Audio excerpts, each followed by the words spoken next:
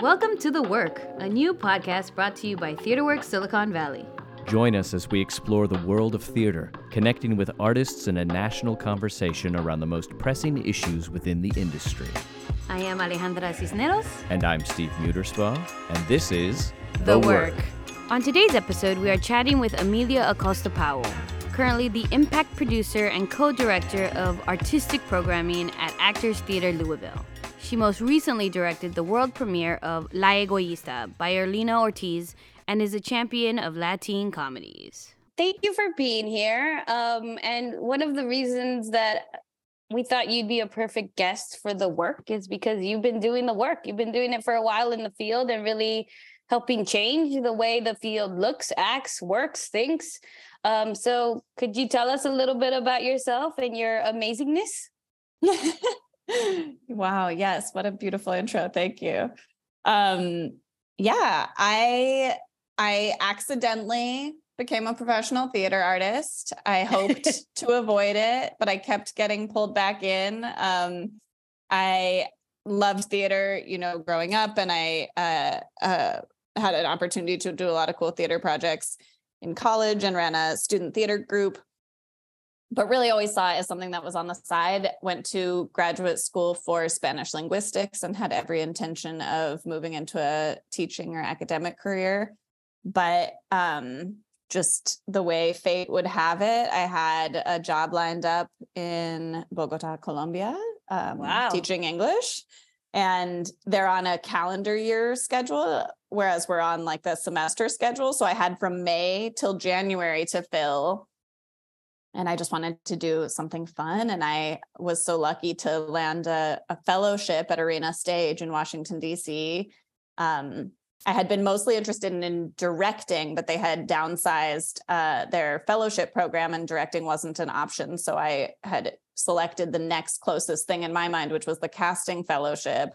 And my first day of my fellowship, my mentor told me that he would be moving on and that I would be part of a search to hire the next person. And fast forward, I was hired as the next person and I never went to Bogota. I never taught that class. And I became the casting director of Arena Stage when I was 23.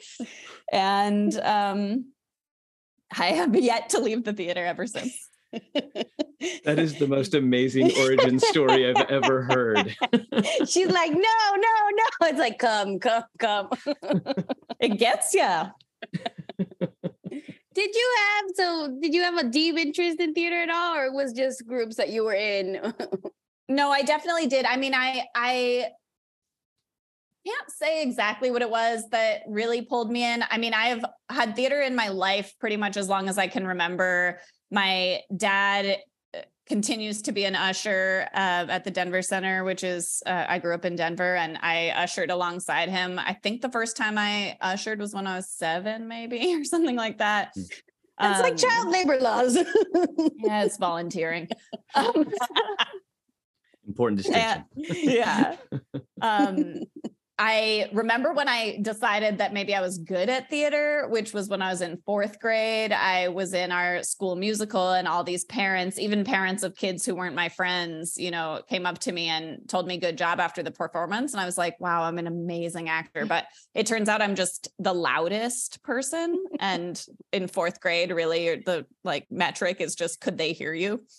But yeah, no, I've always loved it. I always thought theater was really fun. But I think, when I think you asked if it was like a deep interest, and really it was later in my life that I kind of came to realize that it was more than entertainment, like that something was happening in theater that was actually starting a conversation that relates to the world at large, or that has something to say about not only the reality that we live in, but kind of the possibilities of the world that we could create. And that really started when I saw Octavio Solis's play Lydia, which was the first time that I remember seeing, I think it was the first time I ever did see Latine folks on stage at a mainstream theater. And that really blew my mind. And that's when I was kind of like, oh, this could also be storytelling can be a tool for social justice. Yeah. So you're 23 and you're the casting director at Arena Stage. What do you bring to the table? That's a great question. Other than like, I already had a key card and they let me. I don't know. You're like, try me. I'm here. No, I mean, I will say I was really lucky in my time with the casting director before me was just a fantastic mentor and really opened my eyes to the possibilities of what being a door opener, that role can be, right? Because casting is a very fraught area of our industry. It's an area that has a reputation for being about exclusivity and about gatekeeping, and about maintaining the status quo. And I'm certainly not interested in like,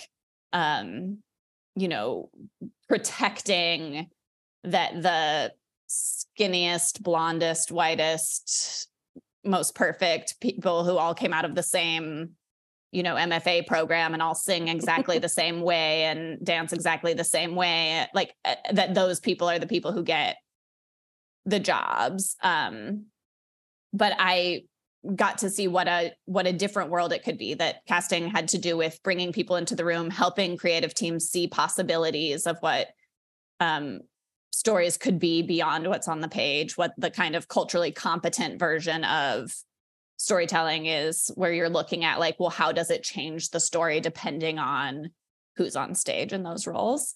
Yeah.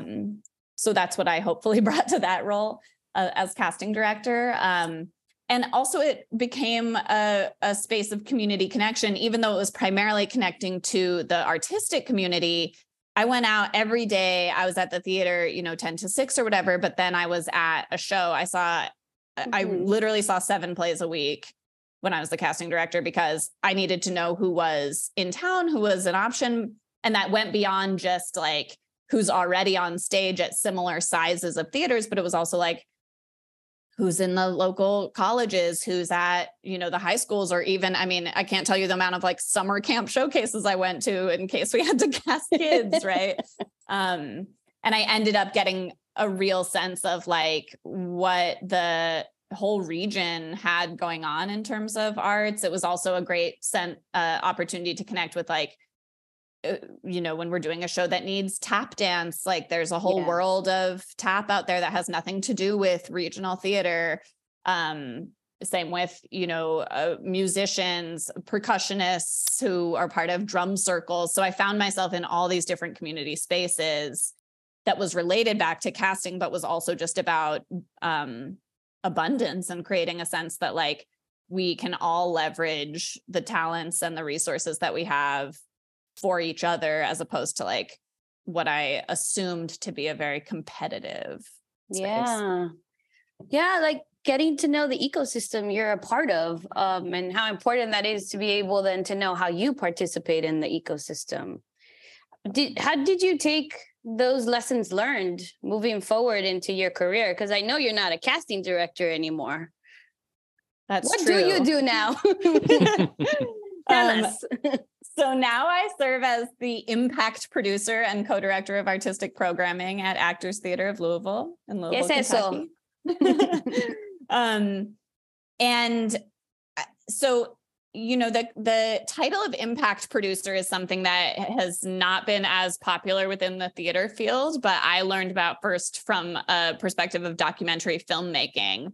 And it comes from this idea that in the same way that another producer might be focused on the pre-production, production, and post-production follow-up around the actual project, the budget, the concept, the hiring of artists, et cetera, that there is also a role for that same type of pre, during, and post producing work as it relates to the social impact of whatever the artistic work is. So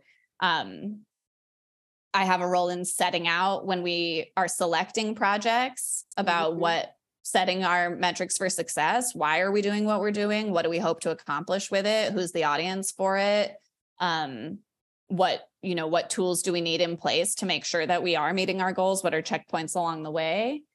Being, a part of that in the room and throughout a project. And then also the follow-up of assessing, okay, well, did we do what we set out to do? If not, why not? What happened? What can we do differently next time? And always rooting back to like, well, why are we doing what we're doing? Because I do think it can become very rinse and repeat, or like just, of course we make plays, we're a theater company, which sure, great. But we are nonprofit. Most of us are nonprofit organizations, or at least the organizations I've been affiliated with have been nonprofit organizations. And the reason we're a nonprofit is because ostensibly we provide some kind of social service, and we have a tax bracket that is created to acknowledge that there are certain organizations that are not, can't be measured in terms of profits and losses. And yet the main way that I've ever heard our success being measured is in, maybe it's not profits, but it is in revenues and expenses. And that's of course important. You're still running a business, but I think having some kind of responsibility back to mission is where the idea of the impact producer comes from. And it does certainly relate. I do still work sometimes on some casting, but it mainly relates back to that bigger picture idea that we were just talking about how the kind of intentionality behind our work, how are we sure about what story we want to tell? How do we track throughout if we're still doing that, if that's still the story we're telling, or as complications arise, how do we, if we have to change how we're doing it or with whom we're doing it, are we still doing the, original goal? Yeah. And being out, making those connections to have a sense of like, well, who's in the ecosystem? Who are we serving? And did we ask them what they needed, or are we just doing what we want to do? Yeah. Yeah. I love the title impact, because it does bring in that qualitative and quantitative together that you do need to do that work in terms of knowing and understanding a community, the demographics, what they need, what you can actually provide. And it also like reminds me that impact is long-term. As opposed to a lot of times whenever you're stuck in like this community partnerships, community engagement, audience development, there's always like a need to have a quick turnaround to results. Like, why doesn't our audience look different? It's like, well, because that, again, needs time to grow. And it is also reflective on the work you're producing.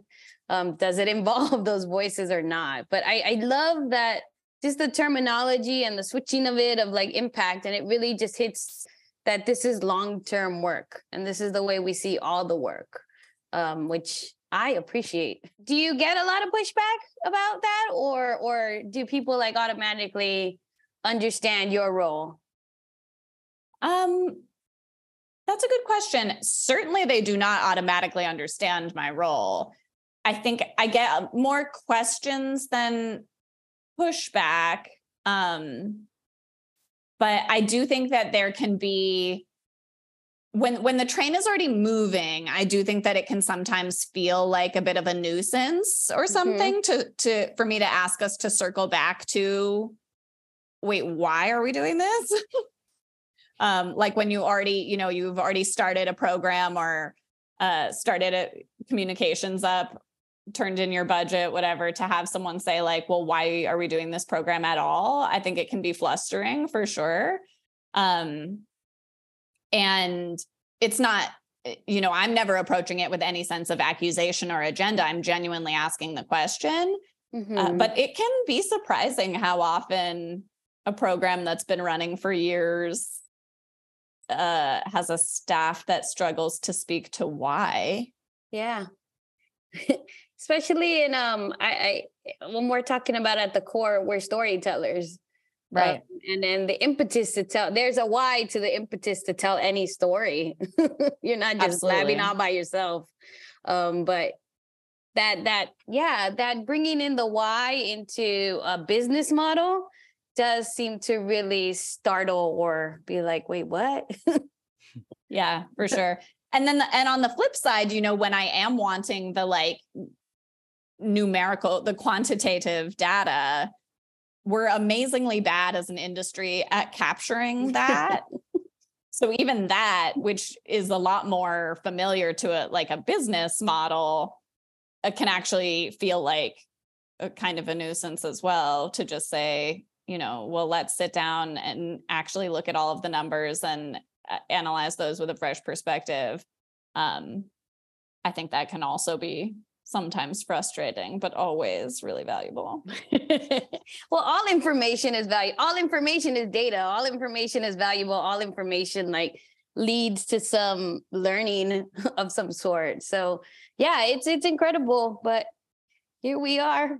And what about those formative years in between casting director of 23 to impact director of now? What were you doing then, Amelia? I've been so lucky. I have had the opportunity to work at a number of different organizations. And so in between my time casting at Arena Stage, I proceeded to serve as the line producer at the Oregon Shakespeare Festival, which is where I met Alejandra. Yep. And my life was changed for the better. And that was a great chance to explore. I had transitioned from casting director to artistic associate and was starting to branch into more of that producing work, but it was a great chance to learn more about the day-to-day of being a boots on the ground producer. I had also been really curious just about different models and to learn about what a rotating repertory looks like, what having a resident company kind of looks like. And I had never lived in a small town. I wanted to know if I could do that. Turns out, no, not for me, but great. No, how thank can you know till you try? And then after that, I served as the associate artistic director at the Repertory Theater of St. Louis, which was another really great learning experience. It was also my first chance to start directing projects at the Lort level. I had been doing that since I was a student, but since I had done professional directing work. Yeah, right. I had done some professional directing work as well. But I had self-produced some and worked with some smaller companies. So I had a chance to flex that muscle as well, and learn a lot and just continue meeting more communities, check off my last continental US time zone. And then from there I came here to Actors Theater of Louisville. Tell me how you do it, because I'm one of these folks too who are like admin and artistic. I jump both. And mine is also directing. And I sometimes use a lot of my admin brain to direct. And then I also use my directing brain to do admin or to lead teams. Do you find this as well, or do you just compartmentalize? No, I totally use them both in both directions. And I actually can't imagine not having that, when I do. Is sometimes I have the opportunity to have a conversation with like a freelance director who's been a freelance director for their whole career. Yeah. And when like the penny drops for me about something that they're not understanding about how the kind of structure works or the producing side works, every time my mind is blown, because I'm like, yeah, why would you have that information? You've never been on that side of it. But also, how can you possibly operate without that kind of information? Yeah. So yeah, I can't remember a time I didn't have access to both sides, but I feel like they deeply inform each other. Something that I feel, this is a phrase that I heard for the first time at Arena and my first like professional theater job, but I've also heard it other places, that I really like in theory. And then in practice, I don't think the American theater uses how I would like us to, but is this concept of carrying the culture of the rehearsal hall into the admin work. That's something that gets said a lot. And kind of like a lot of other, nonprofit catchphrases, it gets thrown out without necessarily being defined, and making sure we all have a shared understanding of what that means. Yeah. And of course, like I've been in a lot of toxic rehearsal hall cultures and a lot of really wonderful rehearsal hall cultures, and same for admin. So maybe it means You next to never nothing. know what you're gonna get. Right. But I think for me, that does have meaning as I understand it, just in terms of the sense of like every time you have a company in rehearsal, you build a little micro culture, right? Like you build a sense of trust and community. You have a shared goal that you're all working towards, but you have your different approaches. And like for me, the most success is when we're all learning from everybody, what everybody brings to that table. And that the way that that gets applied very quickly in rehearsal and very flexibly necessarily, because it's, 4 weeks or whatever to accomplish this big goal, that carries over to the admin side as well, of like, I trust that we all have a shared goal. I know we all have our different approaches, and sometimes that bumps into each other, but that ideally we're learning from each other with that. And that there's a flexibility to the movement of like, okay, we thought we were going to have, this thing, this resource, this whatever. Now we're not. Gotta, reblock that idea. But we still all understand what the main point of the story we're trying to tell is. So I think that they deeply inform each other for sure. Yeah, I agree. And I find it when I'm not in a toxic environment, all the things you named are working. That there is flexibility, that we have a clear understanding of what everyone is here for, that roles are defined, that we're all showing up with goodwill because we have this project, and that the project will come to an end. And I think that sometimes is the thing I miss in the admin world, is that it's all cyclical and projects come to an end. Sometimes in the admin world, I feel like everybody's just is not breathing, just waiting and extending these periods. And of course, those are stressors, but understanding that every season, every project is an ending to a new beginning. But yeah, when I am in a happy environment, usually things are functioning like that. And I'm like, oh yeah, this is why we're theater makers. This is why we're able to tell these stories. But I do find it a little discerning why that is not always translated, because so many people that work in admin are theater makers on the side. Or I mean, I think when those things aren't all flowing and there is like a breakdown to where it's like more Henry Ford factory style, right? Of like, just stay in your box, just, do the repetitive motion of like, whatever your role, make the graphic, write the email copy, draft the grant, like whatever that thing is. That's why we have a meeting with the impact producer where you can't tell me why we do a certain initiative that we've been doing for years. It's because you do, like, the silo keeps you away from the centrality of what is our actual shared goal. Is there a different model that you would create? I mean, I don't know if I don't think there's original ideas, right? I only can borrow from what I've learned from other people. We're bringing as a community. Totally. From lessons learned. Absolutely. Yeah. I mean, I think that the flatter leadership model or shared leadership model that I'm so grateful to work in this space at Actors Theater has been a really wonderful experience, where there is a sense that like we have a shared responsibility for the work that we're doing together, and that it requires a certain level of responsibility and risk with it too, right? Because what the factory model protects you from is, if all I do is my little piece and something big doesn't work, it doesn't matter. Yeah. So it's like wonderful and terrifying to be like, I feel a genuine sense of agency and responsibility for the whole company. But acknowledging too, right, that even if that little clog is not working, then that car is not going to leave the factory. So Totally. The mentality that we're siloed is not accurate right? If one person leaves, then it just creates complete chaos. But that, I guess, part of it is like not letting that person know that they're as important as they are. Yeah, right. Yeah, I think that's, I am kind of a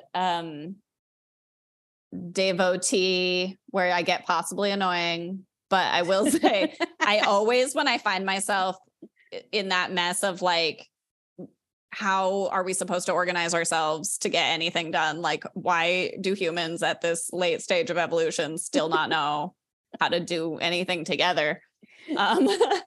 I find that I always turn back to Adrienne Marie Brown and emergent strategy. Like, I think that there are good tools around what shared leadership looks like. There are communal building looks like, but it's really different than how we've been brought up to operate in this industry and in this country. And it pushes back against, the structures that we get taught, if you come up through the US American education system anyway, that we get taught are like a given. Yeah. But it's really hard and scary to imagine completely departing from that. And you can't completely depart from it. I mean, even if you create a really wonderful world within your organization or your company or your collective, I mean, you're still in the North American system. You're still tied to the rules of capitalism, and community building in itself is completely opposite to the capitalist society that we live in. It's just like it's always going to clash. Yep. So I'm always, how to put into practice something that we've been trained to do since we begin school. Like even the concept of being at school from 8 to 3 is prepping you for your workday when you graduate and join the workforces. Yep. That's how much it's ingrained. So to ask, and I find this even when I'm running teams, it's like to ask an individual like, what do you think? People are usually like, whoa, what? Don't ask me. Yes, absolutely. I'm just showing up. And I go, no, there's no negative that will be associated if our idea doesn't work. We'll just run it again. We'll experiment, we'll change. But so many times that is a huge question to ask people, like, what do you think? What do you want to do? Is this fun for you? And people are like, what? I'm out. So let's talk about, since we touched upon it, directing and comedy and the canon, right? I know you led this amazing carnaval from the Latinx Theater Commons. Was it last year? Yeah, it was in June 2022. In Denver. It was the first time I went outside. Yeah. Tell us about it, Amelia. Yeah, thank you for asking about that. I'm one of my top passions is culturally specific comedy. I started out, like I think most of us do in our career, without the agency to even think about what kinds of stories I want to tell, because it was basically a situation where if I was being offered a directing gig, then I was just going to take it because I needed a resume.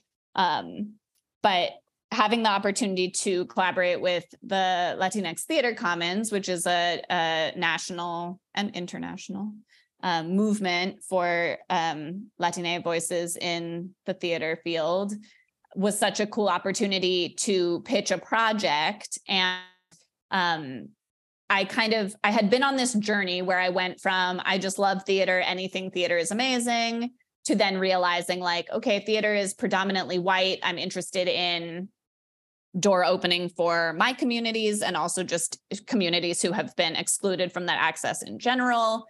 To even once I was in a space where I was an advocate for Latine stories, realizing like there was a significant increase in Latine stories being told, but that they were almost all centering these traumatic narratives, whether that was about narcotics trafficking, immigration, family separation, all of which are, of course, important issues and conversations to be had, but that I had a sense that there was this reifying of a mainstream idea of who the Latino community is, what the issues are that we're facing, or what's important to us.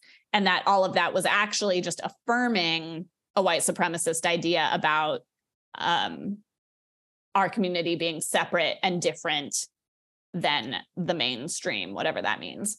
Yeah. So from there, I started having a particular passion still around Latino storytelling, but around stories of joy, celebration, uplifting us, and comedy stories, because I think comedy is such a beautiful vehicle for equalizing, right? For finding people in the same room, whether or not they have the same social location as the characters on stage. They let their guard down when they laugh. We connect, we hear other people laughing either at the same jokes as us, which makes us feel connected, or at different jokes, which makes us curious about, like, oh, what did I miss about that?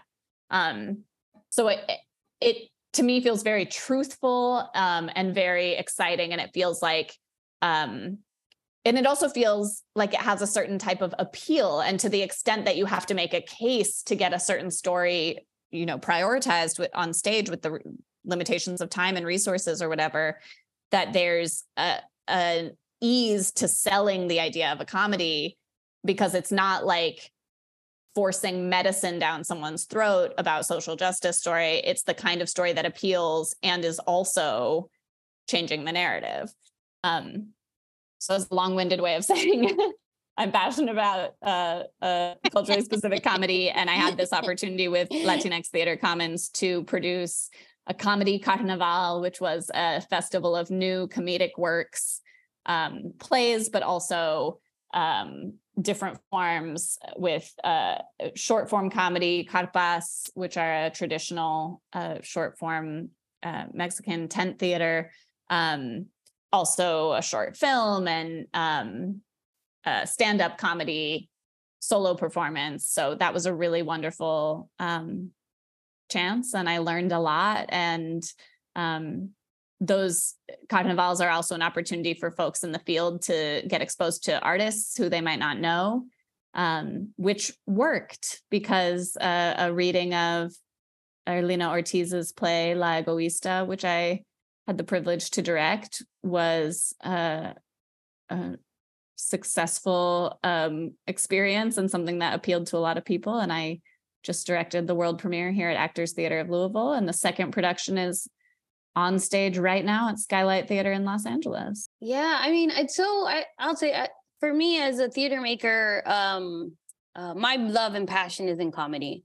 And even when I remember when I used to go out for, when I would get approached to direct projects, they were all so triggering and so traumatic. And I think there was a point in that where I said, oh, I don't want to do directing for a living, because then I have to say yes to projects that don't align with what my values are. It was just something where I was just like, someone else can do that. I don't need to be the person who works on these projects. And that was just for me. And I always found that early on in my career, how difficult it was to get comedies to be taken seriously, because it had become about, there's one slot to tell this person of color story. It wasn't even like the Latinx Latin story. It was like a person of color story.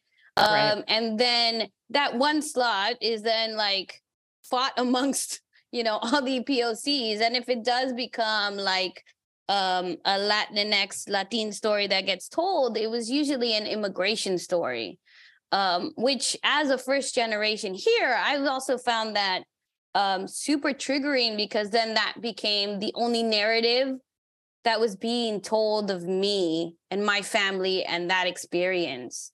When just living my life, I know that there's so much more to my experience, to who I am, to my friends, to my family. So to me, I think you were the first person I ever heard talk about being excited about news stories, because I know Culture Clash and all Latins Anonymous and all that, but what was the next generation that was going to be telling these stories that focused on humor and comedy and referencing. And that was super exciting to hear someone championing it. And that's the title, right? That you get as the Latinx producer. You're the champion of this work. To be like, hey, here's the new generation.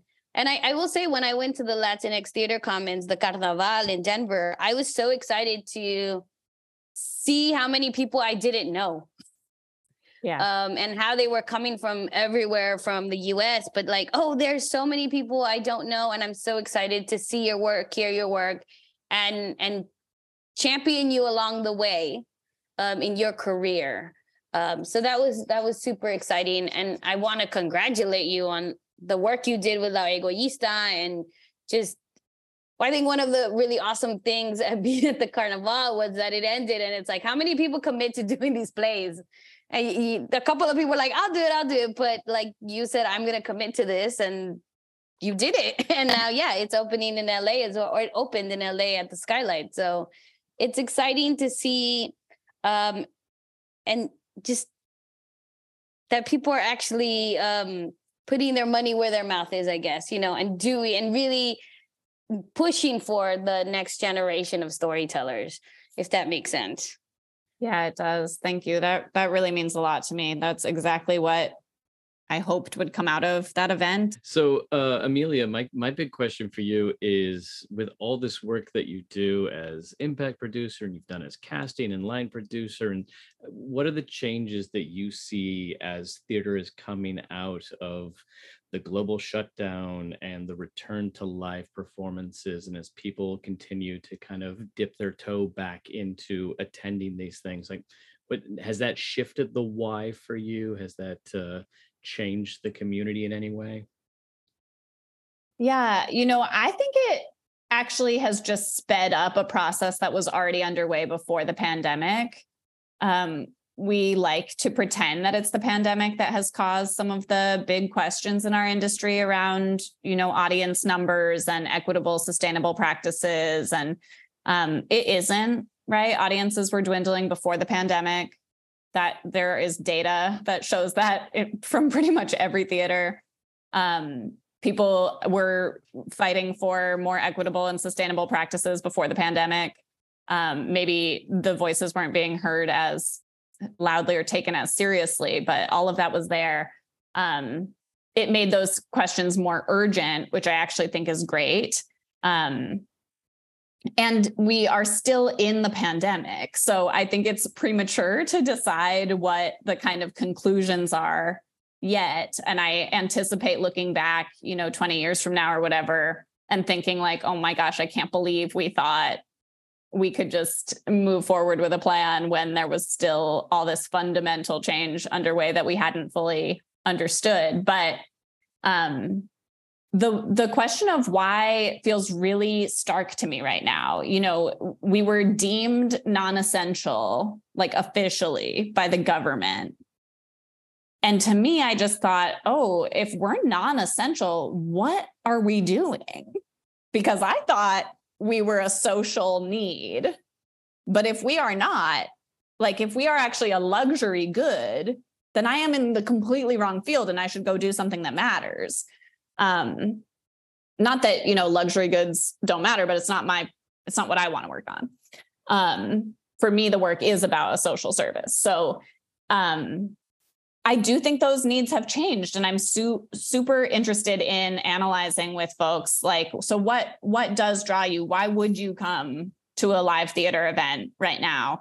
And I think when we see the popularity of certain things like, interactive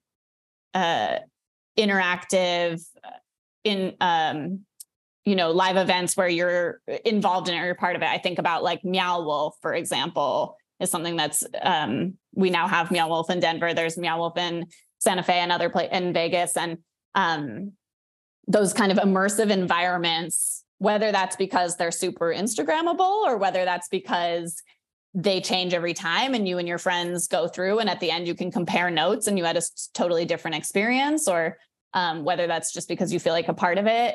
That's what you're not going to get even though you can stream a million amazing stories from your living room any day of the week. Like we do not have the monopoly on storytelling. We're not the best at it, and we're not the most accessible. So we can't pretend like you need us because we're the most masterful storytellers. But what we can do is create a dynamic in a room where you're actually a part of something with other people, and that it will never be the same again any other day. So that, I think, is something that I wouldn't say it has changed the why, but has just made it more stark and urgent for me coming out of the pandemic. And then, I am really interested in how we're going to move forward, creating lives that people actually want to be a part of, because our industry has lost a lot of really amazing people. I think about moving on from it pretty much every day, and so does everyone else I know who's great in it. But I don't think it actually has to be that way. And also, I think we have the possibility to imagine a world that doesn't just apply to us, because other social services that we need are having the same thing, right? My friends who are in healthcare are also questioning if that's a place that they can really sustain their life, or who work in immigration services or environmental justice, right? So a model for how we can be a part of making the world a better place without completely burning ourselves out in the process is definitely worth investigating as well. I'm so happy you named the fact that, all the issues, all the calls to action were things that were already occurring pre-pandemic. And, every single thing, from being burnt out to not being paid enough, to not being paid to like the cost of living, to childcare, to, benefits, the things that you actually need to live in this life were not being attended to. The stories were not diverse, have not been for a very long time. And also like the almost, and then this is again where I go, oh, we're really good storytellers, where we can pick something up and run with it, right? So many, even the idea of joy, I feel, has been weaponized and marketed and branded and capitalized. So now you hear theater companies name that their season of joy, or their stories of joy, or we're bringing even community, like we're all community. And again, not understanding why these things exist, how they function in the real world, and branding it, and then wanting to become part of the narrative, to be included. But that's the same thing, I think, even prior to the pandemic. But the pandemic really hit it, was how non-essential the work is, and how there is liberation in that. And understanding that concept lets you take risks in the way we tell stories, and should push us into innovation. But somehow it hasn't. It's something that folks have held on to as I'm cursing your whole family line by saying that theater isn't really important in the way we tell stories, or asking, why is it that Disneyland is filled every day, yet people don't want to come see your stories? These comparisons, and how people do have expendable income. People are looking for entertainment. They're just not looking in theater because we are not moving the field forward. Exactly. So, it's just, thank you for naming that. And it's something that I also continue to come back to, because one of the reasons I find storytelling as a tool is for social justice. That's the only reason I'm here. And the only reason I think I exist sometimes is to be of service. That's something I'll say a lot of. It's like, how can I be of service? But when it's no longer there, then what am I here for, is the question I sit with a lot. When I find myself in conversation with other people who also come back to the question of how can I be of service, that's when I'm like, okay, amongst a group of people who are asking that question, then we can work in all those ways we were talking about before, right? Where we are like in that positive spirit of the rehearsal hall culture, where we are learning from each other and growing, where we are, filling gaps to meet each other's needs as full humans who can't predict what we, need on a day-to-day basis. But so So anyway, it is I certainly feel like we all depressing, need to but find each other and Yeah. then restart the whole thing. I think that is, that we are in this huge period of turnover and transition. And while it's like frustrating and scary sometimes, and I have learned a whole lot of skills that I never particularly wanted in terms of like HVAC expertise. And I mean, I can't tell you how many kids' noses I've swabbed for COVID and IT support and finance department support and random stuff as transition has happened. But I do think that a big piece of it is like, we did not have a shared understanding of the why prior to this. And even though there's real growing pains in the getting there, I do feel like if we're headed towards a version where we find each other, the people who want to be of service and see this industry as a space of social justice, find each other, it is going to be worth it to get there in the end. So. Yeah, and also naming, right, that the thing that we're fighting is really this the white supremacy culture that is interweaved into the way that we work. Yeah. And that's why it's so important that EDI work, IDEA work, whatever the acronym is in your space, is not just this thing on the side that you're doing to become a more equitable space. That should be at the core of all the work.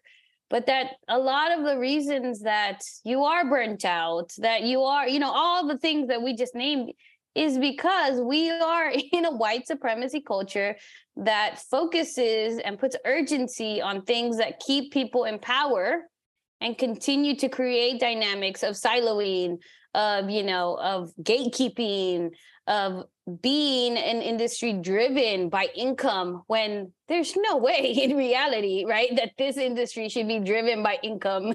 And as we stated early on, it's a nonprofit model. It's that if you are getting tax breaks, you need to be of service to the community. You have to show the reason why you exist yearly, because we do our taxes yearly. So it's one of those things that I always bring up in a room when I can, but that the real issue of equity, justice, diversity, inclusivity is really about making the workplace and just making our communities better for all of us. And that just doesn't seem to, that blockage continues to be there. And I think that's directly tied to the why we continue to do this work, why we're here. Am I here just to tell your stories as a founding artistic director who's pursuing your career and, gaining skills? Or am I here to actually be part of a community, raise voices, make a theater what it needs to be for the community? Because it doesn't always have to look the same way. So I do look forward to not constantly plugging the holes on a ship and building a new ship. And I think like we are doing those things simultaneously, right? That is what it continues to amaze and excite me about, folks who, by my definition, are doing the work, is like, I don't know how we are in so many places at once, but we are like plugging the holes in the sinking ship. And also like we're further along than we think in building another ship, and we're going to be hopping over there. And I just think it's, I think it's really commendable that we've been holding both things at the same time. I look forward to releasing the old one. Amelia, what are you working on? What's present in your future? Coming up next, we're working on at Actors Theater. We're working on Party People, Universe's awesome production about the cross-cultural coalition between the Black Panther Party and the Young Lords organization. And we're developing some bilingual English, Spanish, learning and creative engagement programs that I'm really excited about. So my master's in Spanish linguistics doesn't have to be a complete waste. You just never know when the skills are going to come into play. That's really it. You never know. You never know. And with the Latinx Theater Commons, we are about to release our next call for proposals for future projects. So I'm And really what is that excited. for folks who don't know? Yeah. So as I said, the Commons is a national movement. We are a steering committee driven organization. So volunteers who are just guided by the mission to further Latina representation in theater. And we program on approximately, pandemic aside, 3-year cycles. And anyone can put forward a proposal. You don't have to be a steering committee member. You don't even have to have ever interacted with Latinx Theater Commons. But we look for projects that would bring us to new places, new regions that we haven't been to. We look for projects that would center and uplift Latina voices, and branch out our definitions of Latinidad, of theater, of commons. So a request for proposals is going out very, very soon here. And this spring, people will have a chance to contribute ideas. And then the steering committee has a conversation and votes on them. That's how I originally pitched the Comedy Carnaval in Denver. And now I have the pleasure to be one of the selectors for the next round. One of the champions. Yeah. And the projects are fully funded, correct? And the projects are funded by Latinx Theater Commons. Any social media, any links that you want to share where people can find your work, Amelia? This really is a reminder that I should make a website, but so if there's any web developers out there, please reach out to Amelia Acosta Powell. Yep. Otherwise, you can find me at Actors Theater. Thank you, Amelia, for being an incredible guest. You are a colleague, a mentor, a friend of mine that I enjoy and love so much, and I champion you wherever you are, whatever time zone you're in. Hope that you are international next. Thank you. Thank you to our guest, Amelia Acosta Powell. Links to her impactful work can be found in the episode description. This concludes Season 1 of The Work. Please subscribe to this podcast to follow future conversations as they drop at a later time. Until next time, keep doing the work.